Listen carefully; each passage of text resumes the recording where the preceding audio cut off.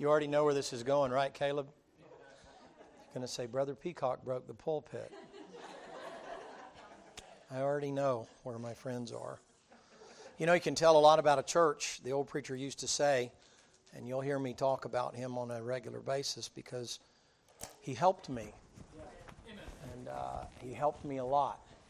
Not because I'm special. I have no idea really why, but he did, and I think honor to whom honors due. My dad helped me a lot. My dad and I had a great relationship together, and he was my dad always, but he became a very dear friend of mine. Left at 64 years of age.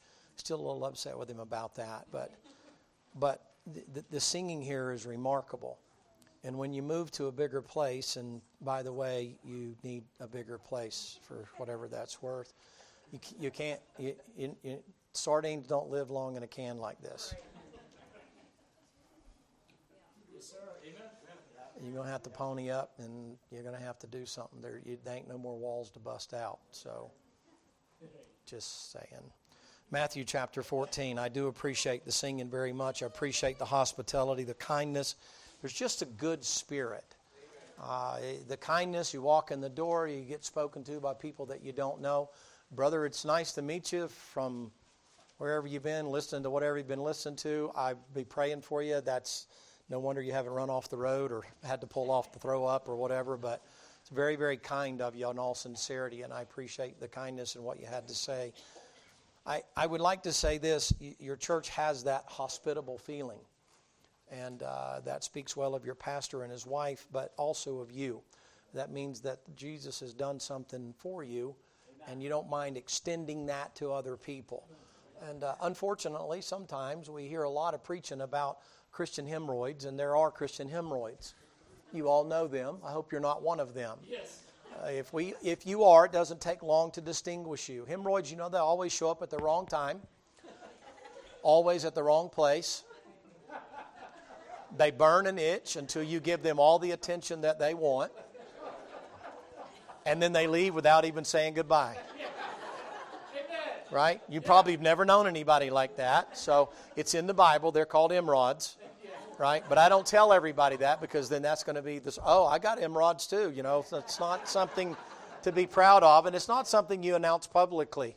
But oftentimes, one of the things that we forget is that we're still, as your preacher said earlier, the flesh isn't saved yet.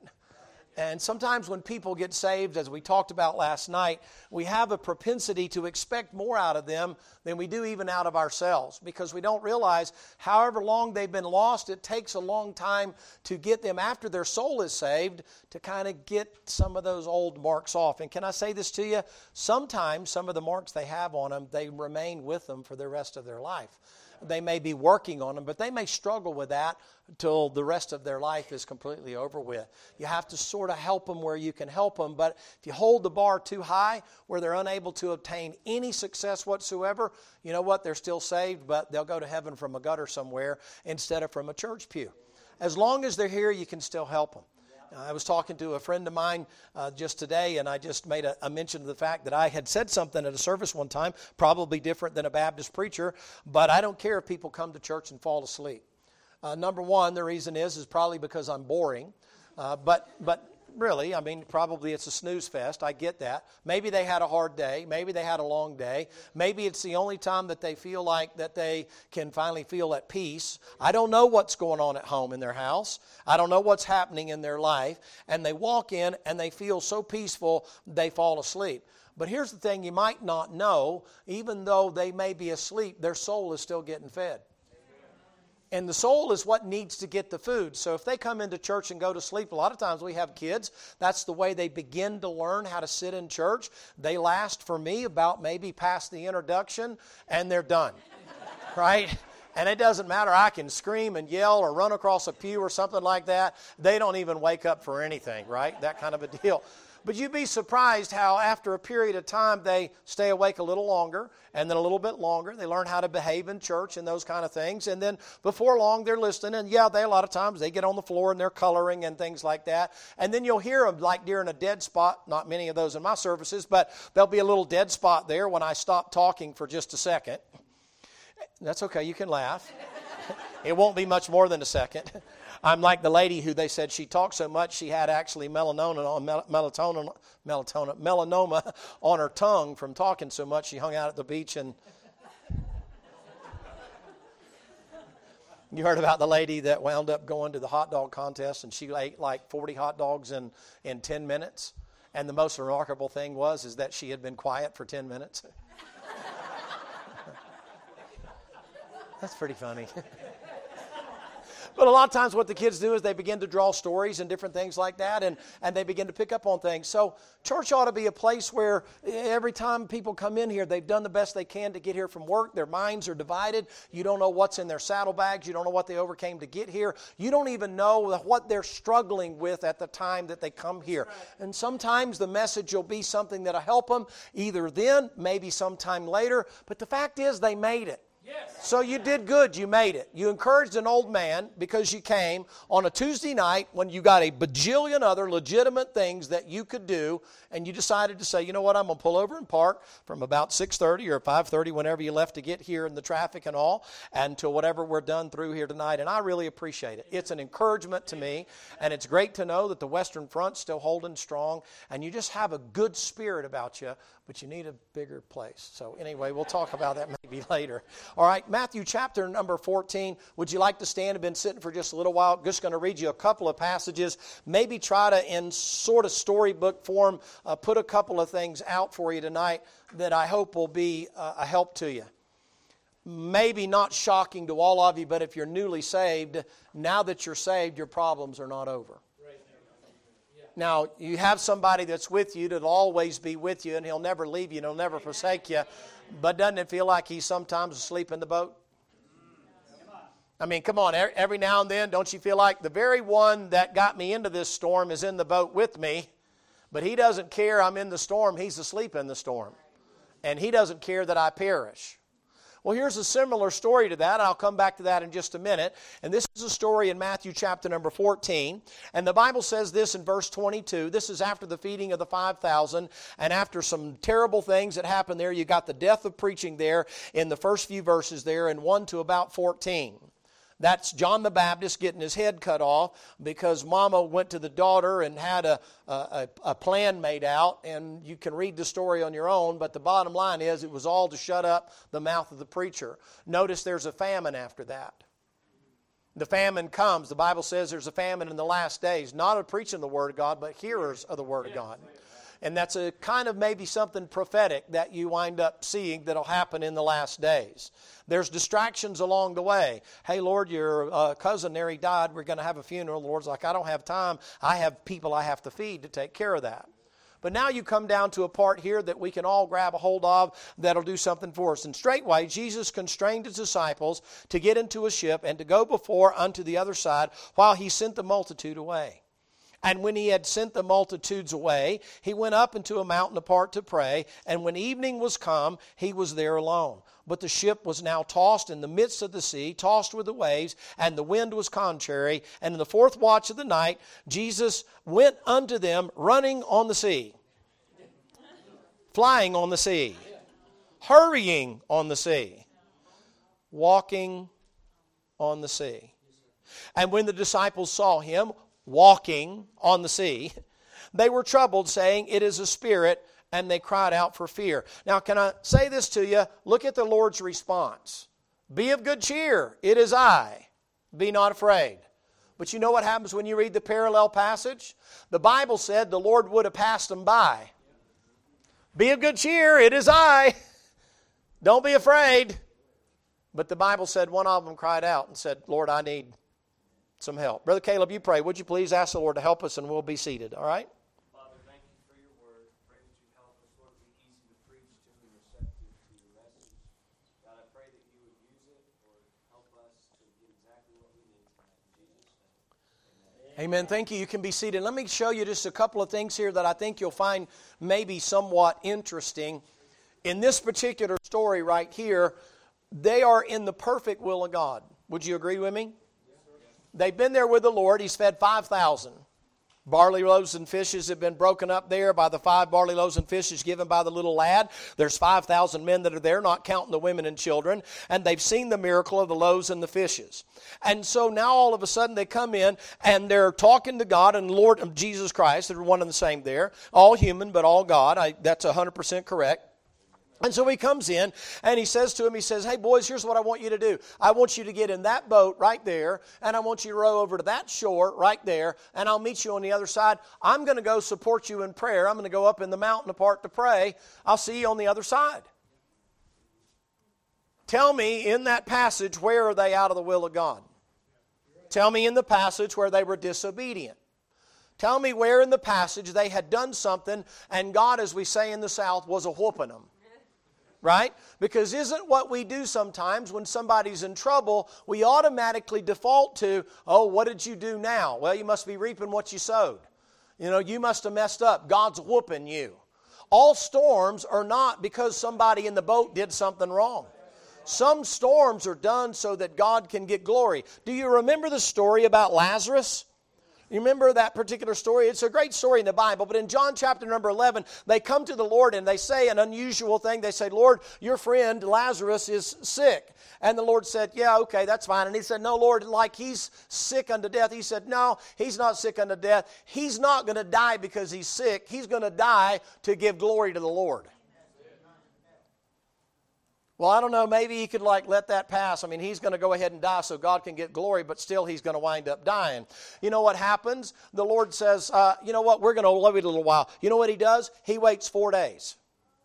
And by the time they come back, he stops in the middle of that 4 days. On the third day, you know what he says? Lazarus is sleeping. The disciples say, well, Lord, if he's sleeping, he's doing good. It's good to get a nap every now and then. It's good to sleep when you can sleep. Sleep is a great escape. Can I say that to you? No, really. You can't get drunk anymore. That's illegal. That's wrong. You can't get high unless you've got some kind of pain. The doctor gave you medicine, but there's a limit to that time where you can't be using pills all the time. But you know what happens? God gave you sleep. You say, why? To kick you out of gear for a while.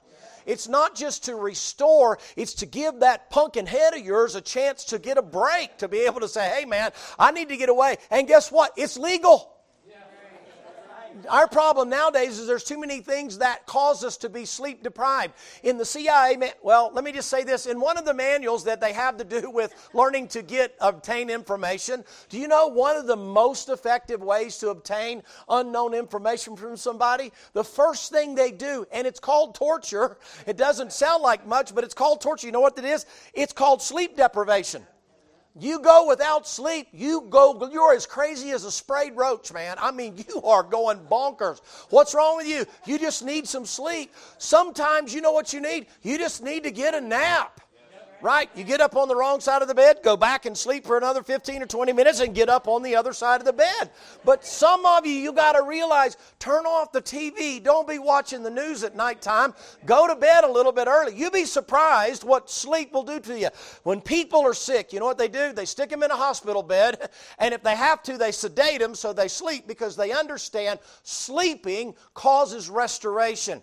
You'd be surprised how often when you're overly anxious and you're overly concerned and you're overly bothered, that if you can just get some sleep, it gives you a fresher perspective of things. So it's important to know, and the disciples say, not a wrong way, Lord, if he sleeps, that's a good thing. And the Lord said, yeah, we're not talking about that kind of sleep, he's dead. But here's the odd thing in the passage. You know what he says? He said, Lazarus is dead, and I'm glad that for your sakes, I was not there.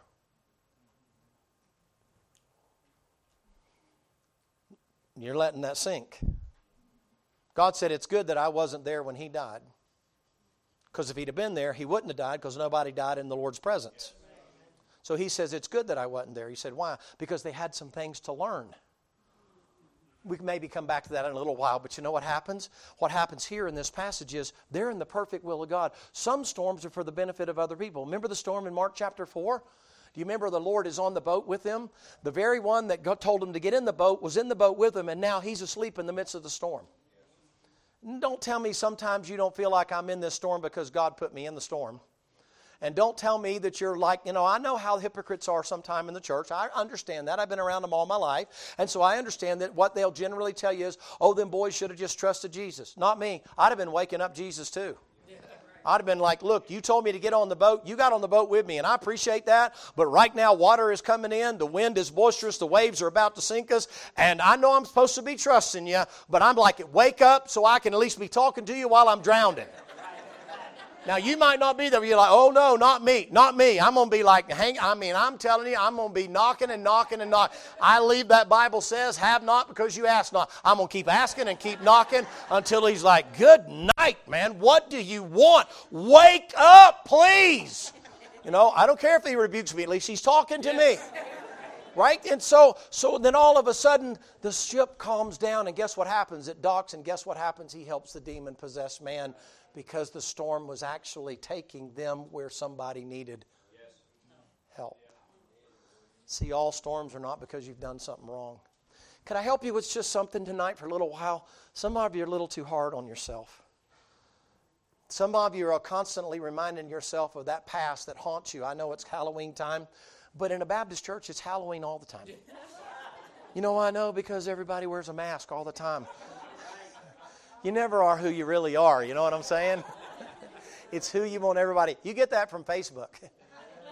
Yeah. The guy Zuckerberg that put that together, you know where he got the idea? He attended an independent Baptist church. He knew if he could get people enamored with other people's business, that it would be a hit. He's made billions of dollars off of what we've known for a long time, right? But can I just say this to you? Some of you need to learn to allow the Lord to forgive you. Could I pause there for a moment? It'll only make the sermon another couple minutes longer, but this is a real important thing. When the Lord Jesus Christ said that the blood of Jesus Christ cleanses from all sin, what part of all don't you understand? I realize there's certain people that will never let you off the mat. I understand that. I also understand that there are repercussions for our actions and responsibility for those actions, but you don't have to be around people that are constantly reminding you of everything that you've done in your past. And you need to also not just remind them that the Lord has forgiven you. Put it as far as the east is from the west, depths of the sea, put it behind his back. Remember it more. I call it the doctrine of the eraser. You know that, when the little kid is up there talking to the professor and, what did he do this? And she writes all the sins up there. Well, what does he do with them now? She erases them. Well, where are the sins now? He says to the little girl. The little girl said, they're in the eraser. Yes. They're in Jesus. Yes. Right. And you can knock them out, and guess what? They don't come back out in written form. You can't tell what it is. You know what? If he forgave you, stop publicizing it. Stop telling everybody what you did, where you were, who you used to be, and all that other kind of stuff. Hey, listen, man. Thank you to God for covering you up and helping you up. But now, can I say this to you? Let yourself up. In 2 Corinthians chapter number 2, over on the right-hand side of the page in the right-hand column, the Apostle Paul says this about that. He says, listen, to whom you forgive, I forgive also. Lest Satan should get an advantage. That's it. Lest Satan should get an advantage, get an advantage of you. Why? We're not ignorant of his devices. What devices? We're talking about forgiveness. Yes. It's not just forgiveness of one another. It's forgiveness of yourself. Stop using that as a landing place to say, well, I can't do anything because of what I did. Then we learned last night, just do what you can do. There's no pressure on you. You don't have to keep reminding yourself of the mistakes you made. Listen, God uses fouled up people. Yes. Listen, he uses people that are nothing better than a soup sandwich, and the Lord looks down there. You can run through the Bible, look at the people in the Bible, and the people he picks, they're not really the pick of the litter. And yet he uses those people. If he uses them, he'll use you. He's just looking for willing people. But for the Lord's sake, as that old woman, Miss Penny, used to say, for the Lord's sake, preacher, she'd say, for the Lord's sake, let the Lord forgive you. Stop carrying a burden that he has already taken from you at Calvary. And so guess what happens? These boys, they wind up getting in the boat and they're rowing over there. And I don't know what they're talking about, but they're rowing to the other side. They're probably talking about how many fishes were there and how many barley loaves were there and how they kept multiplying and growing back out and multiplying and growing back out. You say it couldn't have grown back out. How did he take 5 barley loaves and 2 fishes and feed over 5,000 people if they didn't keep growing? They'd break it off and it'd grow back, and break it off and grow back, and break it off and grow back. I mean, he put the end to the food crisis.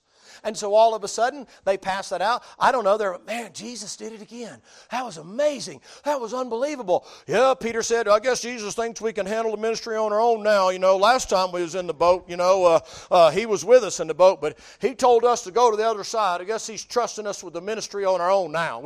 We're on our own, you know. And they set sail. And until they get to the midst of the water where they're at, in the midst of the sea, they're as close to the other side as they are to the side they came from. The storm starts. Okay, now here's the question for you. It's really not that difficult, but I just want to kind of remind you, are they in God's will being in that boat? Yes, sir. Are they going where God told them to go? Who caused the storm? Who knew the storm was coming? Why in the cat here did he wait until they got right in the middle? Because there's the choice. You've gotten far enough that you can see the other side, and then all of a sudden the storm comes up, and the natural tendency, our propensity is the easy way, put the oars in the boat and let the wind blow us back to where we came from, because we just quit running. You say, why? The Bible says the wind was contrary. That means it was opposite them. That means there was actually a struggle in the will of God. You will find the pathway to God is lined with minefields. There is opposition that's there. Paul said, I press toward the mark and the high calling of God. Why? There's pressure, there's opposition that is trying to prevent you from getting to where God wants you to be. And sometimes it's the Lord. The Lord's checking your mettle. The Lord's testing you out to see. Will you quit when it gets rough? You quit when it gets difficult? That Bible said that when he went to Gethsemane, that he said, is there not any way this can pass? No, there is not. Nevertheless, not my will, but thine be done. And for the joy that was set before him, he endured the cross. I would say it was a rough road, wouldn't you? I'd say it was a difficult pathway, wouldn't you? I'd say that the whip and the hammer and the nails hurt him, wouldn't you? I'd say having his beard plucked and his hair pulled and being spat upon. I'd say it was difficult. You say, what did he do? He kept going. He's right in the middle. He's the cross, the man in the middle, and he keeps right on going. He keeps rowing. And guess what? The Lord's up there looking down at him going, what are you going to do now? And I think the Lord's up there watching and praying. He's got one eye on God and one eye down on them. And he keeps looking up like that, and he's saying, now, Lord, be with them and be with them. He said, look at them down there, Lord. They're still rowing. Ain't that something? Now, Father, you're probably going to hear Peter saying some things here in a minute now.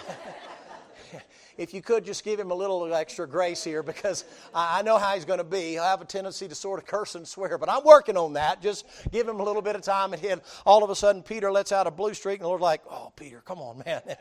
Put your back into it, boys, and they keep on going. It's interesting to me that there's certain things in your Bible that the Lord puts there that are salient, or they stand out, they jump off, they extrude from the passage, and it jumps out and says, they're in the midst of the sea. Why? There's a choice that has to be made. What are you going to do? Only sail when it's good, smooth sailing? When the waves are going the way you want them to go? Or are you going to just continue to do what God wants me to do? Because what? Every now and then, guess what? It's difficult. I wish I could tell you otherwise. Well, they get out there, and guess what happens? The Lord sees fit to come down there into the sea. And he's walking on the water. And the Bible said he would have passed them by, but one of them cried out. He said, don't be afraid, it's me, I'm the Lord. Now here's the odd thing, and here's basically the meat of the message. The first time he was in the boat with them, and they woke him up and he calmed the sea. The first time he called Peter away from the boat was when he was using that boat for commerce, and that was his fishing. So he called him away from what he depended on and said, depend on me and I'll make you fishers of men. You remember the story, right? And so he calls him away from being a commercial fisherman. The next time he's in the boat there with him, and now all of a sudden, you know what he's saying to you? Listen, have you ever forgotten? I put you in the boat. I'm going to take care of you while I'm in the boat. But this time it's different. This time the Lord's not with him in the boat, and the Lord is fixing to tell him to walk away from the boat. But what he's walking away from is not the hard ground that he walked away from in the beginning. He's having to walk on the trouble that's creating the problem for the boat. There's more emphasis on the boat here than you might imagine. You say, why? Because Peter's counting on the boat to get him to the other side instead of the Lord to get him on the other side. What do you count on when your storms come? Your bank account? Your credit card? You count on the doctor or the lawyer? You count on your educational ability? Maybe it's your back because you're not afraid to work. I'm talking about a bad storm, like a Euroclydon kind of storm, right? What do you count on when it's like that? Do you ever pause to think for just a minute? The Lord is just maybe reminding you that whatever you're trusting in is not as good as trusting in Him. It's hard to turn loose, isn't it? Sure it is. It's hard to walk by faith and not by sight. Can I just tell you this? I've been doing this for a little while, and that part has never gotten easier. Now, I will tell you this. When I was growing up as a little kid, we would get up on the roof. We didn't have these big, huge 412 pitches and 912 pitches and all this other kind of stuff with this real steep stuff. I mean, we had a regular pitched roof and all that. And we didn't have in those days blowers and all this special stuff and big, long extension ladders and all that. In my day, they had boys. And it was, come here, boy. And if you didn't like being called boy, then you don't like being called to supper because you were a boy. That's all you were. You were nothing but a boy. You're 6'3", you weigh 225 pounds. Boy, come here, boy. Right? I just thought that was my name. I didn't find out until I was 19 when I signed up for the police department. My name's actually David. I thought it was Boy. Boy Peacock. I'm like, I must have been raised by Tarzan, you know. Me, boy, you, Jane. Okay, I'm boy. That's all I knew, you know. Come here, boy. And he put me up on the roof up there and clean out the gutters. And so we didn't have plastic bags to put stuff in and all that. You threw it down. Bad thing about it is then you had to rake it up. So, you know, but anyhow, you throw this stuff down. You get to the end of the thing. And he'd be there. My dad was a big man. And he'd reach up and he'd say, all right, come here, boy. Dad, I'm like 60 feet in the air. I mean, that's like, you know, at a young age, you have a different perspective of 3 feet. It's like 60 feet. I mean, that's a long way down there. Me trust you to catch me? Oh, whoa, no, I don't know. And you sit down and you scunch down to the side of the edge of the roof, you know, and my dad said, boy, if you snatch that gutter off that fascia, I'm going to wear you out. He's trying to get you to turn loose of the gutter, and you're thinking, this is the end of the world. You're sitting there, literally, your feet are like, he's right here, right? And your feet are like this close to his hands. And you're like, what's the problem? And you're holding on for dear life. And then finally, you kind of feel a little gentle tug on your foot, you know, and you come sliding off, and he catches you. Well, after he did that a couple of times, we went to the back side of the roof. And I crawled up there, and I got all the stuff done. He said, all right, boy, come on, get down here. Now, try not to let this ruin your supper, okay? I took off my shirt. That's disgusting enough. Somebody thought Shamu had gotten out of, you know, Greenpeace was calling. They've had an escape from SeaWorld. We're up in the mountains up there in Tennessee. I turned it around and I tied the little arms together and I put it in my teeth like that. Superman, right? He can fly. I needed a cape, so I just turned it around, put it. And yeah, you got it. I backed all the way up to the top of that roof, right up there at the pitch, you know. And I took off running. And I remember my dad, he's running, he's going, you idiot, you! And that was the last thing I remember right as he caught me. And then he sat me down and he said, don't you ever do that again! You know what I said? Well, Dad, I knew you would catch me because you always did. There's a fine line between faith and stupidity, so don't get carried away with the story. My dad happened to be like a professional athlete, so he had skills, right? But do you understand? Oftentimes what happens is the Lord will put you in a situation that tests or tries your faith to increase your faith. By the time he helps you with this, then he helps you with this. That's why what your pastor said earlier when he said, you know what, we just remember how the Lord's blessed us. All right, let's add to that. How many times has the Lord gotten you through? How many times in dire situations, horrible times? Listen, we have a tendency to make salient those things in our mind where the Lord, you know, didn't answer it the way we thought it should be answered. But in comparison, He's answered a whole lot more for us in the right way than He has in the wrong way. And we tend to forget those things, right? It's kind of like being married. Right? You're married. You never fixed the commode. Yeah, but baby, I painted the wall and I fixed the fence and I did all these other things. I cooked the meals, ladies. I made the bed. I washed the clothes. Well, did you make my favorite chocolate chip cookies? No, you're fat. I'm trying to help you in the name of Jesus. Right? But you understand we have a tendency to kind of absorb the negative and not look at that. Do you ever pause for a minute? Man, you know something? I wouldn't be here if it wasn't for the Lord. I wouldn't be walking like they were singing if it wasn't for the Lord. I wouldn't be talking. I wouldn't have a mouth to complain about if it wasn't for the Lord. I mean, you know, the Lord has been good to me. It ain't always worked out how I think was good, but the Lord said all things work together for good. But guess what happens? We have a tendency to look at the times He did it, and that makes our faith very weak. And what it is I look back and go, well, the Lord did get me through there, and He did get me through there. Listen, when I decided to leave what I did previously and left at an inopportune time for everybody else, I need you to understand something. That wasn't a big, giant leap of faith. That was after the Lord had taken me off the roof several times in several smaller things before He said, okay, jump.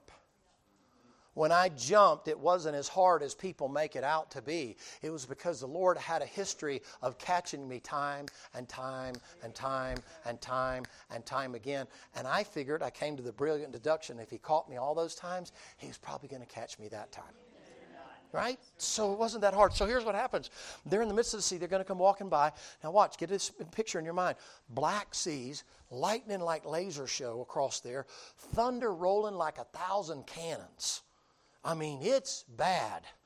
And so Peter, he says, you have not because you ask not, right? Peter's going to try the Spirit. He's a pretty spiritual fella. I think Peter's the one that cried out. That's just me personally because he's the one always talking. But you know what? He was the one always talking, but he was the only one walking. Oh, yeah, that was pretty good. I can't do it like everybody else can do it. Oh, no, he didn't. But let me say this to you. Peter comes out there and he says boldly, brashly, Lord, if it's you, bid me to come unto thee. And the Lord never hesitated. Come on, big boy. I can imagine Peter's face like, don't tell me Peter wasn't thinking, yeah, he'll call me, he'll come get back in the boat with me and he's going to solve it how I want to. Don't tell me Peter wasn't trying to call him out. I don't believe you. I think Peter's human nature was, I'm going to go ahead and put him on the spot. He's going, okay, guys, I'll show it's me and I'll come over and get in the boat. Oh, no. He said, no. He said, Lord, if it's you, bid me to come to you. He said, okay, come on. Now, I don't know about you. Before I said that, I would say this. Lord, I will, but can you stop the storm first? Now we get into a debate. We get into sort of, we're going to get into this contract negotiation. Okay, Lord, now wait a minute. I said, come on. Oh, okay, well, I'll come, but could you first maybe, this wind, these waves, this lightning, this thunder, I can hear the music in the background. Dun-dun. You know it was there. Dun-dun, dun-dun. Dun-dun, dun-dun, dun-dun. If you haven't seen it, don't see it. You won't even take a bath. I have been on showers since the 60s whenever that thing came out. Oh, man, it's nothing but a mechanical shark and a bunch of movies. I don't care. I thought he was coming through the drain pipe. Come to me. Lord, stop the storm. Isn't that what we generally do when we're in trouble? Lord, first thing before everything else, could you just stop the storm? And often, you know what happens to us? We forget the miracle is in the storm, not the stopping of the storm. You see, they're a lot younger in the first incident that happened in Mark 4. They're more immature, and the Lord stopped the storm because that's the first thing that immature baby Christians expect. Lord, just stop the storm. Everything will be okay. Just stop the storm. Just, oh my God, stop the storm. The wind howling and the waves crashing. Lord, just stop the storm. This time he's like, come to me. He's like, Lord, are you going to do what you did before? No, I'm going to do it in an entirely different way. I'm going to let those thunder clouds go on and the rain come on down and the wind blow. Come on out of the boat, man.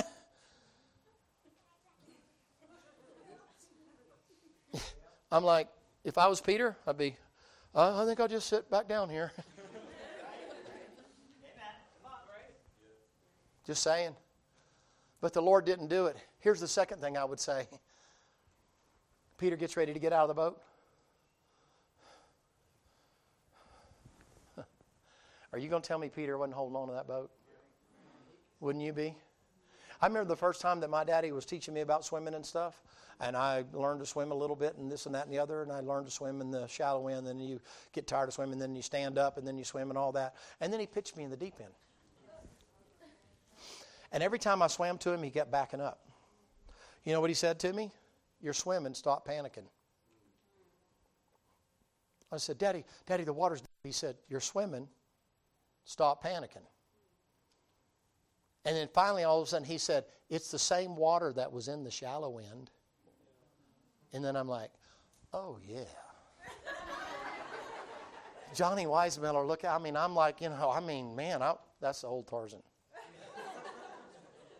Oh, I am old. I don't even think you can Google that one. He's probably, who was that? He was the old Tarzan. Okay, anyway. But you know what we have a tendency to do in a storm? The Lord said, come to me. Lord, could you move a little closer? If he doesn't stop the storm, could you move a little closer? So as soon as I turn loose of this, maybe what I could do is I could get a hold of you first before I turn loose of what I'm really counting on. You want me to really turn loose of where I've made my living, of what's kept me afloat, what I've been holding on to. You literally, you want me to turn loose of this and come to you? Yeah, he said to him, not walk on the sea. You know what he said? Come unto me. Yeah. He said, come on. Now think about this for just a minute. Isn't that where we are now? Okay, the Lord's not going to stop the storm. And the Lord said, okay, why don't you turn loose of your boat?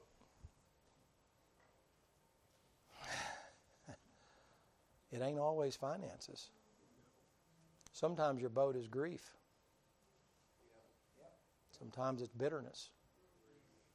Sometimes it's anger. Here's a good boat. Unforgiving spirit. Lord, I appreciate you forgiving me, but I ain't forgiving them.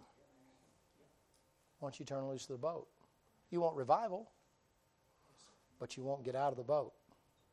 If you do get out of the boat, you know what? I can't turn loose of it. Preacher, what's he wanting you to do? Turn loose.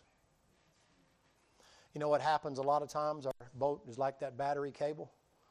I watched the preacher today. He took us out to his house there to crank up Old Red or whatever it is. And first thing he had to do was hook the battery cable up so he could get the thing to turn over and all that kind of stuff. I know why he's doing that. Somewhere in there's a short that's draining that battery. And he doesn't have enough juice to be able to start the thing. So when he's done running it, because he doesn't run it all the time, he takes that off of there. But you know what happens with some of you? You hold on to the boat so much that you're grounded partly to the world and partly to the Lord. And when it comes time that you need the power to walk on the trouble, you know what happened? The power is drained. And you get ready to crank that engine and it goes, or it goes, and of course it's at 6 o'clock in the morning when you need to get to work because you're grounded. You ever look at the apostles when they go to get the Garden of Gethsemane? The Lord has 11 apostles there. Judas is done cut out. And he's got 11 apostles that are with him. You know what he does? He takes 8 of those boys and he says, sit you here. Do you know where they're sitting? They're sitting just inside the gate. Only Peter, James, and John wind up going into later on with him into the Gethsemane. Where are they at? They're like a typical Christian. They're just close enough to Jesus to see him praying over there, but they're just close to the world so they can get a little bit of the world and get a little bit of Jesus, and we can kind of hold on to them, and then they wonder why they don't have the power to cast out demons. Won't turn loose. I can't turn loose of that bitterness, preacher. It's my reason for not doing what I know I ought to be doing. I got good reason to not be serving the Lord and doing what I ought to be doing. I'm holding on. The Lord said, why don't you turn it loose? Several years ago, we went up on the Ocoee River and some Class 5 rapids up there and stuff, and some of the Olympic people train up there and different things like that. And it's a pretty gnarly sort of a situation. And we're not professional rafters. And my wife was with me and some folks and all from the church and all that. And we're coming down those rafts, and there's this one big spot there that you make a big turn, and you go way down, and you come down and come around a rock, and then you splash back up onto the other side. I mean, it's pretty cool to look at. And so we go down through that, and you watch all these other people come down, and it's kind of neat to watch other people going through that, because it's kind of like, boy, that's pretty bad. And then in your mind, you're like, yeah, but when I came through, it was worse than that, and that kind of a deal. And my wife is on a cataract with this other lady. That's these two pontoons that are on either side. And she's out here on the outside, and they're on this two kayaks tied together with the long bars in between them. And the lady that's paddling the thing is like next to an Olympian. She is phenomenal on that river. And the guy that we're with, who's dead and gone now, he died in a car accident, but he was sitting there, and he's saying to me, he's right there in the back of the boat, and he said to me, she's going to cut it too close. She's going to cut it too close. I said, what do you mean? He said, if you get too close to that, the water will shove you into the rock. And he said, because of what they're in, he said, that thing's going to flip over. And I said, okay. He goes, she's cutting it too close. She's cutting it. He's trying to holler. You can't hear over that white water and all that stuff. And all of a sudden, sure enough, they come, that thing gets stuck just for a second, and then the next thing you know, here it goes. The water's pushing this side down, and it's causing another side.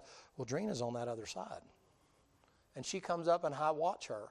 And she goes over that fall and lands into what they call the well. It's just bubbling, looks like a gigantic whirlpool. It is just going to beat the band. White foam and suds and all are coming out. And he said, she'll pop up here in a minute. Well, I'm looking for that little drowned water rat with this little yellow helmet on to come popping up, and I'm not seeing her come pop up. All of a sudden, she comes up spitting and sputtering like a motorboat that's running out of gas, man, and she's swimming and all, and she comes up, and she latches hold of a rock that's down there, man. I mean, her helmet's down, and she looks like a drowned rat, and she's holding on that thing. She's scared to death. And here comes a professional kayaker and says, you need to do this, and so on and so forth, and reaches out a paddle, reaches out her hand, reaches out a rope, and all that kind of stuff. And Dick said, we got to go. I said, we can't paddle against the current. He said, no, we're going to go over there and we're going to run back up there. And I'm like, how'd you know I had an S on my chest?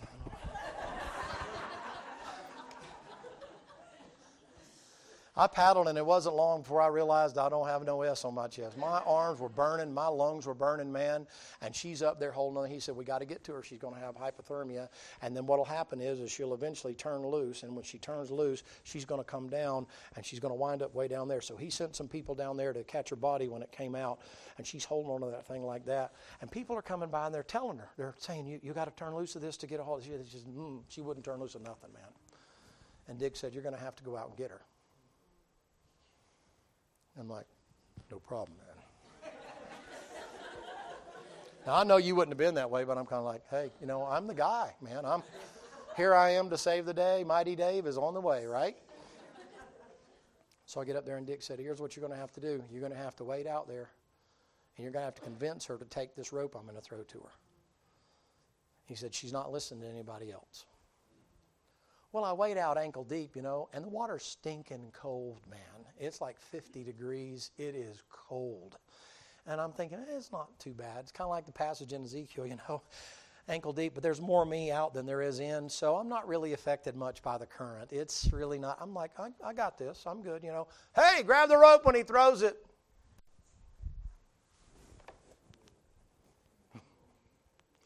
I said, babe, you got to grab the rope. What does Dick say? You got to go out a little further. So I go out, and I'm about knee deep, just like the passage in Ezekiel. I'm about knee deep, and I can feel the current a little bit, but I still feel pretty stable, and that kind of a thing. I tell her again, you got to grab the rope. Dick said, you got to go out further. By the time I got waist deep, I thought, oh, man, if he asked me to swim, we are in trouble. I made a decision right then. As soon as she gets hypothermia and turns loose, I'm just going to jump in with her, and we're going to drown together. Really, I didn't know what else to do. It's like, you got to go down trying. I mean, you're in a no-win, so you can't just watch her float by and then what did you do? I saved myself, That's so non-heroic, So I'm kind of like, I'm going down with the ship, I'm going to do something. Maybe I can hold on to her and we'll breathe our last breath together. I mean, it is insanity. And Dick said, you got to go on out. I said, okay, man, I got up about right here.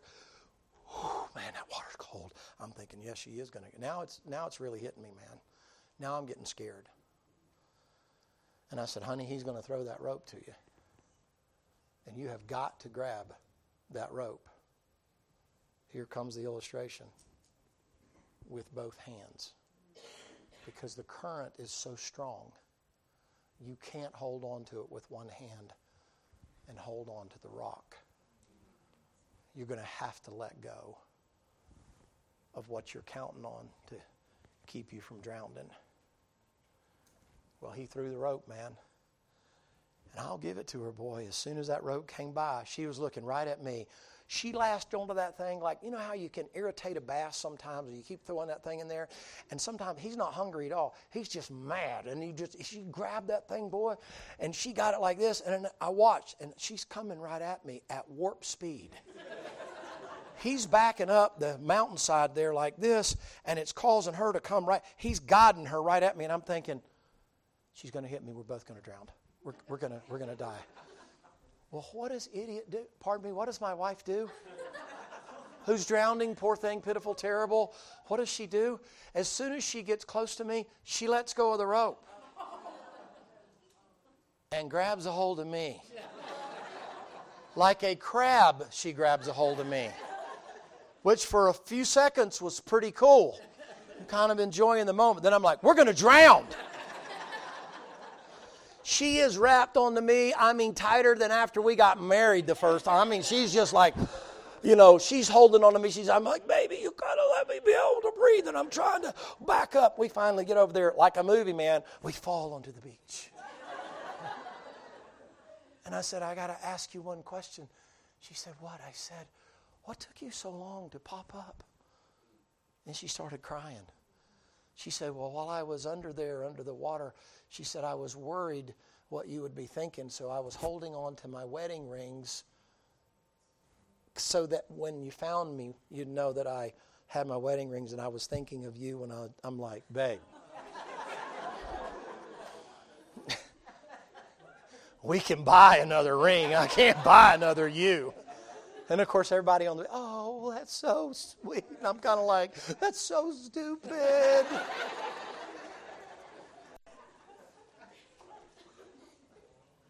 But you know how she survived it? It wasn't just because there was people around that knew what they were doing, that had abilities that we didn't know.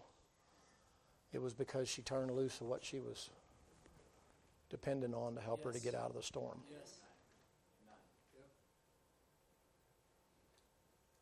Peter turned loose. And he starts walking. But he made the same mistake that we made. All of a sudden, he gets a few feet away from the boat. And the Bible says no longer is he looking at the boat. He begins to look at his trouble. It's a miracle he's even walking on water. But now the miracle, watch this, it's no longer impressive. His trouble has eclipsed the miracle. He can't see what God's done in the storm. The trouble still overwhelms him. You ever had that kind of trouble? You ain't been living long if you haven't. And you don't see all the things God's allowed you to do in the past, and then all of a sudden, man, that broken heart comes. And your eyes being able to see things that you were never able to see before. And all of a sudden, you forget how good God's been to you, and guess what happens? You start looking at the trouble again, and you go down. If he was a good Baptist, you know what he'd say? I knew the second I trusted the Lord, he'd let me sink. But he did one thing that we do, and we're still guilty of today. He took his eyes off the Savior. Now Peter's at the end of himself. He's exasperated. He is flipping out. When he left the boat, he didn't have a plan B. What happens if? Nobody to throw him a rope, nobody to give him a life preserver, nothing. When he left, he had no plan B. You've got to admire his faith. But even though he didn't have a plan B, he still was susceptible to the storm that he was in. So he's going down. I don't paint it like a lot of people do. I don't think he's gradually sinking. I think he's sunk. I think he got a mouthful of salt water. I think he came back up spitting and sputtering and that kind of thing. I think the weight of those wet clothes was pulling him down, man. And he thought, man, I'm going down. And the exasperated Peter, you know what he does? He just sticks his hand up, the last-ditch effort. His head's under the water now. And he reaches out there and he says, Lord, save me. And the Lord says, that's all I've been waiting on. For you to be the end of yourself, Pete. And he reaches down there and he grabs a hold of Peter by the hand, pulls him up on the water. And the Bible doesn't say what they did between then and when he got back in the boat. I think they went for a walk. The storm doesn't stop till they get back in the boat. I think they went for the walk. I think they're walking in a wave, fish goes by. Peter says, what in the cat hair is that? The Lord said that would be a hammerhead. Peter, I had something in mind when I made that thing. You're pretty hard-headed, aren't you, Peter? You know, but anyway. I don't know what they did, but I think they spent some time in fellowship in the storm. I know they're playing your song, but just, it's okay. They get back in the boat. They get to the other side, and amazingly, people have heard about the storm the apostles were in, and they come to find Jesus, who helped them in the storm, to help them in their storm. Well, crucifixion takes place. I'm almost done. Can you give me like maybe 3 or 4 minutes, and we'll be done? Resurrections occurred. Lord's been seen by above 500, and guess what Peter did? He messed up again. I'm going fishing. Where are you going back to, Peter? Well, the Lord's gone now. I'm going back to the boat. I'm going back to what made me a living. I'm going back to take care of myself. I've not denied the Lord. I betrayed him. Who's going to want me anyway? I'm no good for nothing. I'm old, washed up, good for nothing sailor. I'm going fishing. And the others said, yeah, us too. And they're fishing, and they fish all night. Now, don't tell me what I'm fixing to tell you is not true, because all of a sudden the Lord gets there the next morning. And now the Lord's calling out from dry land, not from the stormy sea. You know what he says to him? Y'all caught anything? He's a Southern Jesus. They always ask you when you don't have nothing in the boat. You got a box full of fish, nobody cares. You hadn't killed nothing in the forest. They ask you all the time, did you kill anything? You can see there's no blood on me. No, but I'm going to kill you. Y'all caught anything? Peter grumbles under his breath. Y'all caught anything? John said, you the big commercial fisherman, man. I guess we're going to have to make a living. What in the cat here are we doing out here, man? And he, all of a sudden, he says, hey, boys, you might want to consider throwing. And John said, oh, man, Peter, you know who that is? Peter's so out of fellowship with the guy that walked with him on the water. He's so out of fellowship, he don't even recognize him when he's calling him. You ever gotten that far out? The Lord's talking to you. He's like writing it in the sky. You can't hear him. You can't see it, man. I mean, it don't matter. It's right in front of your face. You can't even see it. You can't hear it. You got auditory exclusion. And Peter goes, it's who? It's the Lord. Now watch. Peter shells out. He don't walk on the water this time. Now he's got to swim in it. He shucks off his fishing coat and he jumps in the water and he goes swimming up there and he gets up on the beach. You know the story. He says, Peter, he said, I want to ask you a question. He said, yes, sir. He said, do you love me? More than these? Can't be the apostles. We know comparing yourself among yourselves is not wise. What's he pointing to? He's pointing to the fish. Peter, you love me more than these? You mean fish, Lord? What does a fish know? They know enough to follow me, Peter. They know enough to jump in the net when I tell them to, Peter. They know enough to sacrifice their life for the benefit of somebody else, Peter. They know that if they die to themselves, they're feeding other people, Peter. I'm talking about feeding my lambs and feeding my sheep, Peter. Do you love me more than these? And Peter said, Lord, I do. And after the third time, you know what he says in that passage? He said, the Lord himself spake of how Peter should die. Why? He said, Peter, when you were young, you went where you wanted and you did what you wanted and you fought against it and you weren't going to betray me and this and that and the other. And he said, when you get old, they'll carry you where thou wouldn't because you're going to go willingly. Peter never forgot that lesson. He gets restored there. I like that. But the story doesn't stop there. By the time you get over to about Acts 3, I guess it is, 3 or 4 there, it's on the left-hand page, left-hand column of the page there. I can see that, but I can't remember it off the top of my head, and I don't want to go fishing through my notes right now, but let me finish this. They're going into the temple, and there's a boy out front, and he's a crippled boy. I can't imagine how bad that must be to be a young boy and not be able to run and play ball and run away from your parents when you're trying to hide or whatever it might be, you know. But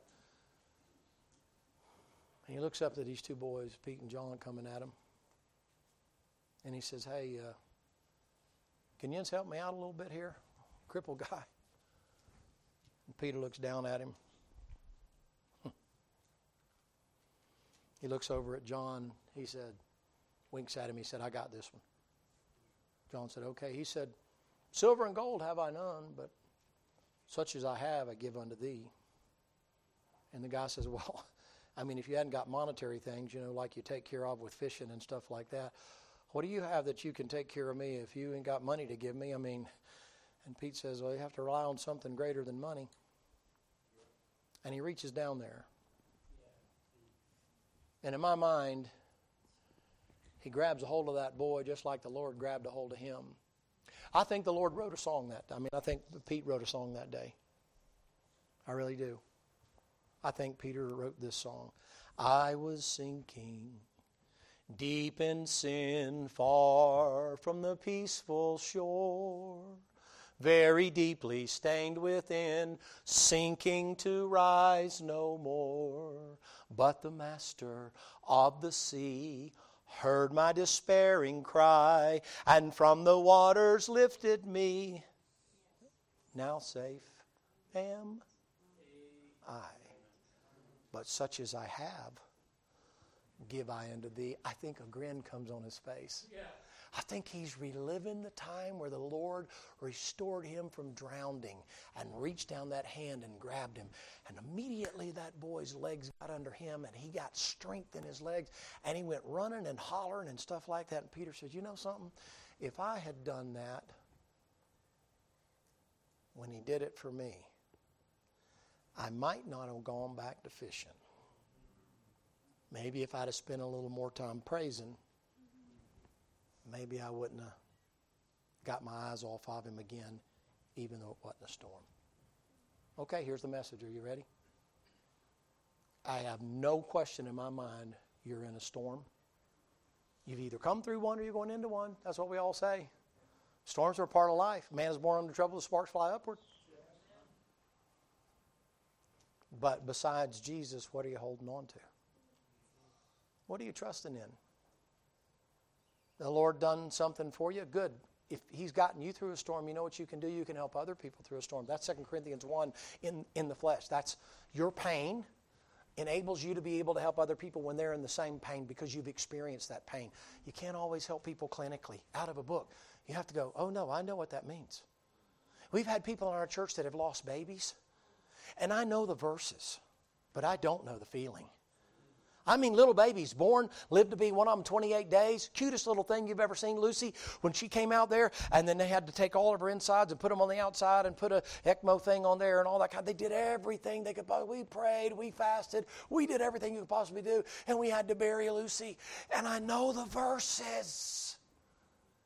But when another lady who had lost a baby came in, it trumped everything, and she sat down, and in a matter of moments, there was an immediate connection. She said, such as I have. I've been in that storm. He reached down and lifted me. I know what it's like. Oh, I couldn't touch that. I'm like, amen, sister. Amen. You help her out. Hey, preacher, no, ma'am, you. Now listen, I'm going to turn it to your pastor.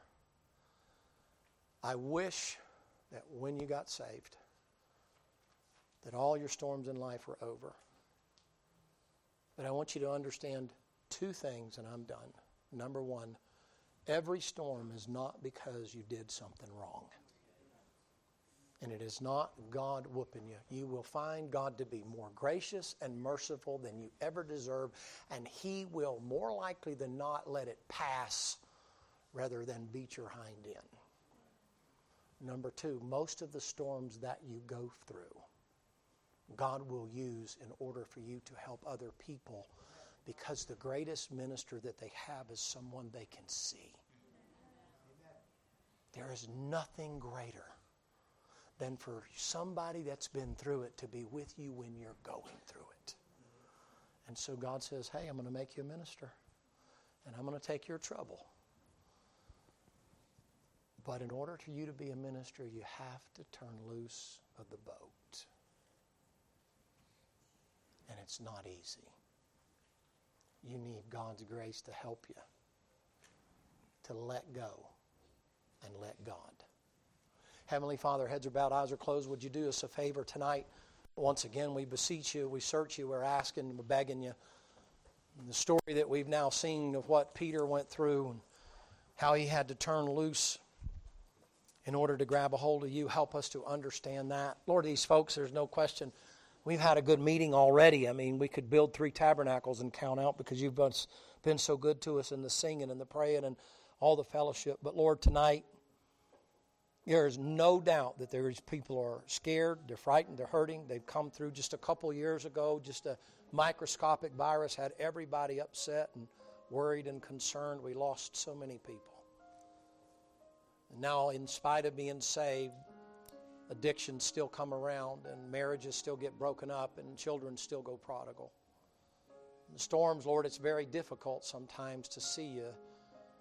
Sometimes we beg you to please stop the storm instead of walking on the storm, and to realize our miracle is in the midst of that storm.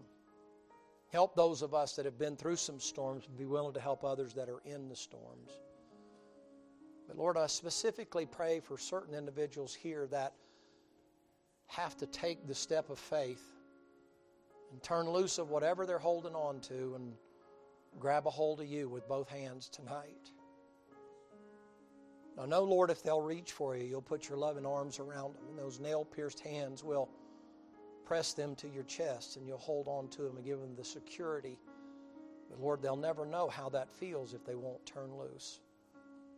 Help them tonight, please, Lord, to trust you, not me, but to trust you. And we'd ask these things in the name of Jesus Christ. Amen.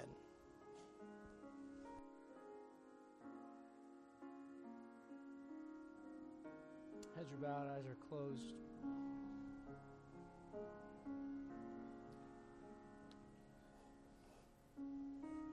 Can I encourage you to make an altar where you're at if you can't make it here?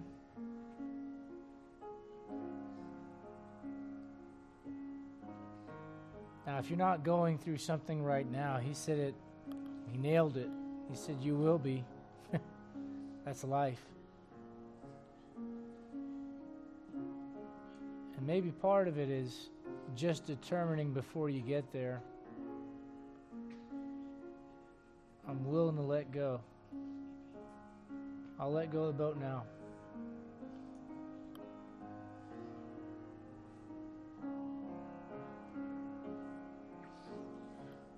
People tend to default to what they have created habitually over time. And if every time there's a storm, you turn to that person, you turn to that drug, you turn to that feeling, you turn to that whatever, and you don't ever let go of that, you'll find yourself years and years and years of your life that have passed by. And I hate to say it like this, but it oftentimes years wasted that God would have used you as an example to others of what He can do.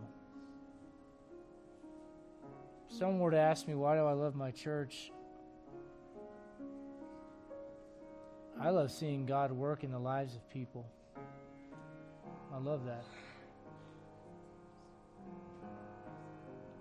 The sickness, the loss of a loved one, do I enjoy watching that? Absolutely not.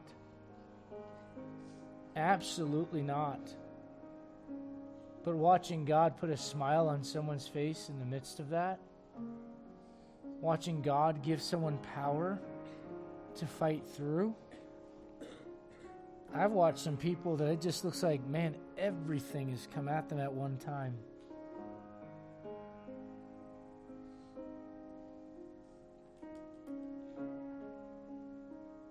And they're still here. You know why? They learn to let go of some things.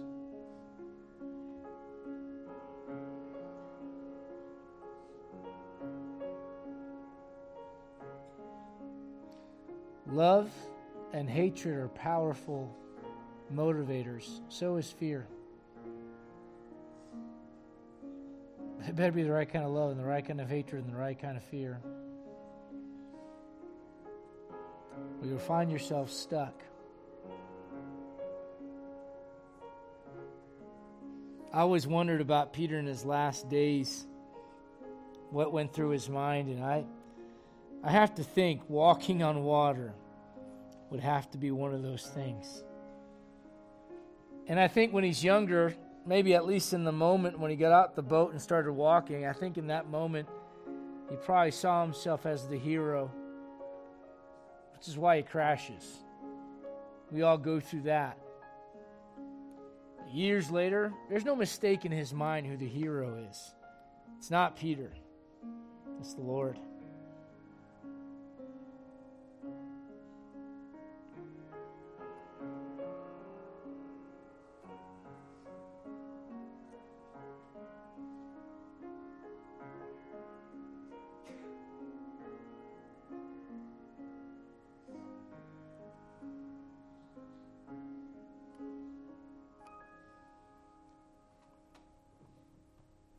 I'm not going to preach another message, but I will say something I never thought about until this message was the fact that Peter had to let go.